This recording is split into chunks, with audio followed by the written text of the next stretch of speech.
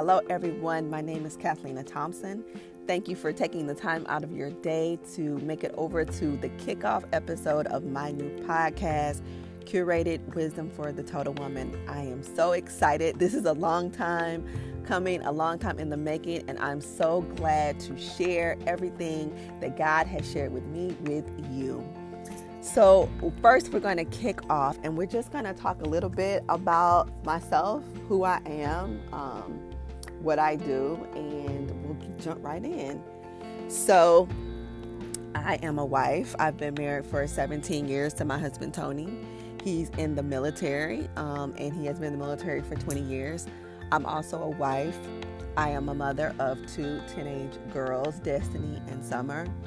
Well, not only am I a military wife, I am also a veteran. I was in the military before, and I'm also a Christian. I've been a Christian since November of 2002 when I gave my life to God, and I've been serving Him ever since. So today on my podcast, I really want to focus on the things that as Christians we feel like sometimes is holding us back in our walk with God.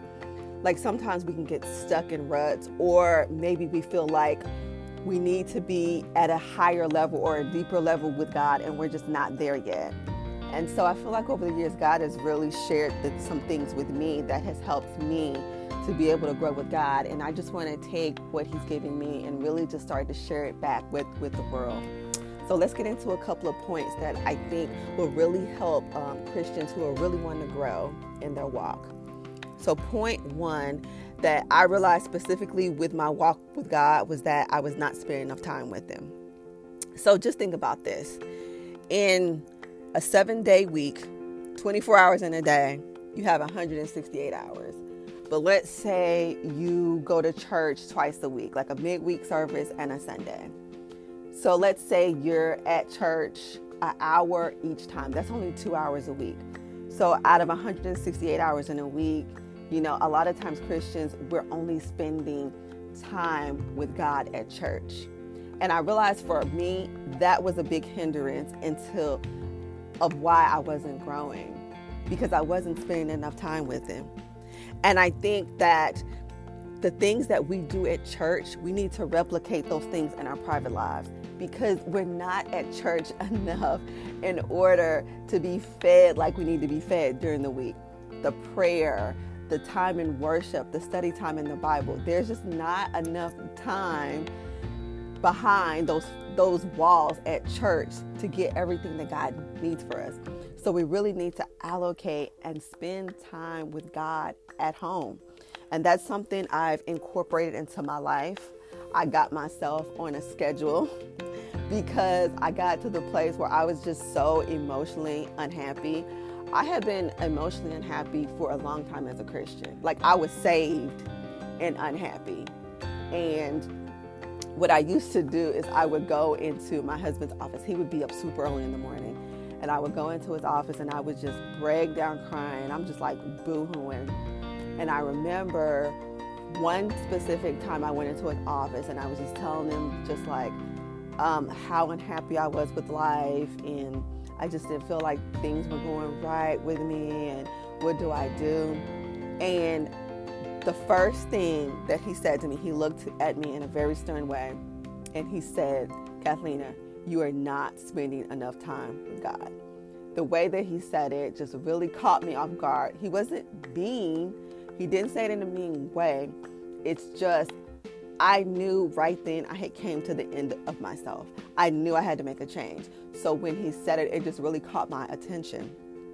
And then he said something else as well. He said, "Do you want to be happy or do you want to sleep all the time?" And for me, that's what I did. When I was unhappy, let's just go take a nap. Like, let's just sleep in, or let's just take a long 2-hour nap during the day so I don't have to think about my whole life.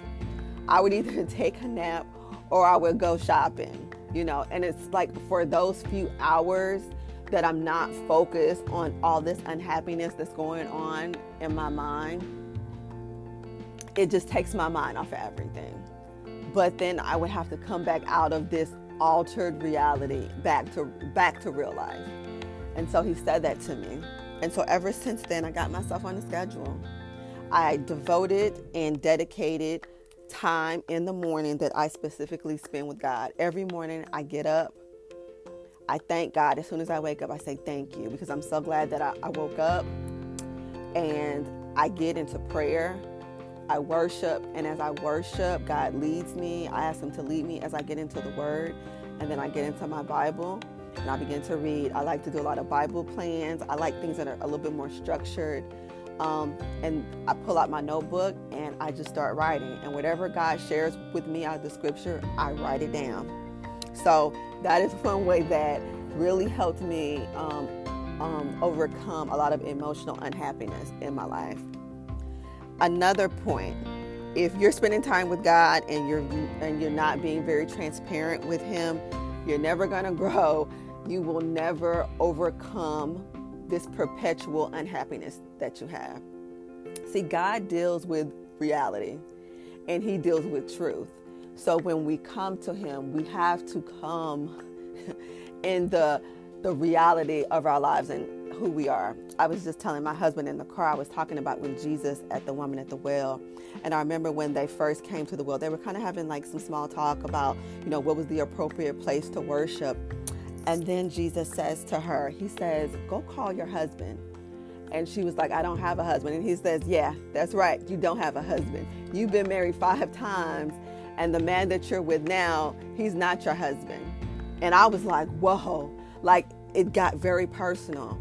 And they were in that moment, they were alone, and he began to uncover personal things about her, that he wanted to heal. And so it's so important that when we're spending time in prayer with God, that we get real about our situations. There was a time when I was so scared. I was like, Lord, I need to unburden my whole life to you because it's a hot mess. And I was so scared. And I was like, okay, Lord, I'm just going to write you a letter. And so I wrote God like this letter, and I was just telling him, okay, like, I'm just going to tell you everything. You already know, but you want me to tell you. And I just let it rip. And I told him like all these things that I had done, everything that had hurt me, everything that I was still dealing with emotionally, trauma that I had had from my past. I just began to let it out over time. And I was so scared that once I let all this nastiness out about me, that he was going to punish me. And I was literally waiting. I was like, I'm waiting for the punishment. And you guys, I let it rip. I let it all out. And I stood back and I was waiting for the thrashing, from your dad. I was waiting for him to pull the belt out on me. And y'all, it never came. In that moment, when I uncovered the reality of who I was to him in private, all God gave back to me was mercy. He gave me grace. He covered me. He didn't expose me, because that was the one fear. I was like, he's going to expose this all to the world because everyone thinks I'm so perfect and I'm not. And now it's going to get out. None of that happened. He was so thoughtful. He was so kind. He was so loving. And I just, oh my gosh, that just it changed everything about our relationship. He was so loving. He was so kind. And I tell God this all the time. You guys, I have never actually spoken to my biological father. I'll be 40 years old in September. I have seen him one time in my entire life.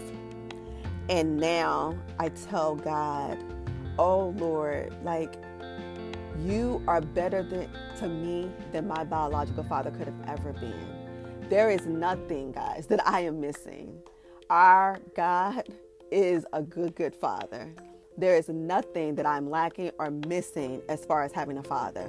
There is nothing that my biological father could give me to this day that God has not given me 1,000 times over.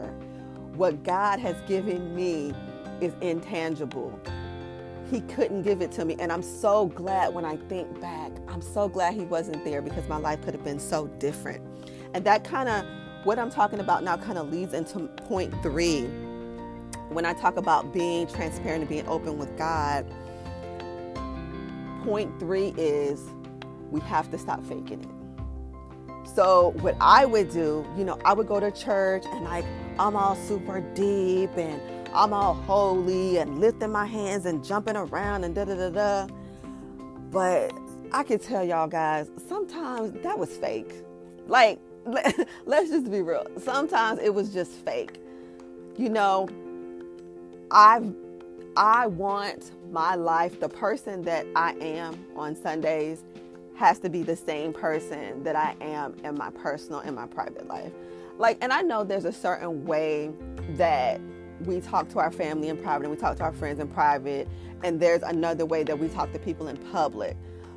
But I think as I'm getting older, the older that I'm getting, the closer those two people are becoming. When I was younger, like in my early 20s and even early 30s, those two people were kind of far apart. But now they're beginning to become very close. So I would really just admonish, everyone to be the person that you are on Sunday. Be that person at home with your family and your wife and your kids and your friends. If you deep at church, you better be deep at home, So don't have two faces. And I realized that was not the person that I want to be going into this next stage of my life. Like, I want to be and have one face, not two faces. And so, just really not faking it and just being who I am. And I think that's really came with age, and it's come with experience and just, going through some things personally. And so, it's really just helped me grow. And these 3 points that I'm sharing with you guys, these are things that I have put into practice. These are things that have happened, like have truly happened to me. And I've had to walk through them in private with God, and even with my husband. He really ministers to me a lot and helps me through some things, and I've actually walked through these things. So I'm not going to share anything on my podcast that I have not walked through or have not proven. Like, I'm not that type of person that shares advice and I'm not even taking it. That's not me. And so, yeah. So those are the 3 points I wanted to share today. I'm so glad you're listening to my podcast. I'm super excited for this kickoff episode. And I really want you to come back and join me on this journey as I share the wisdom that God has given me to the world. Until next time, thank you and bye-bye.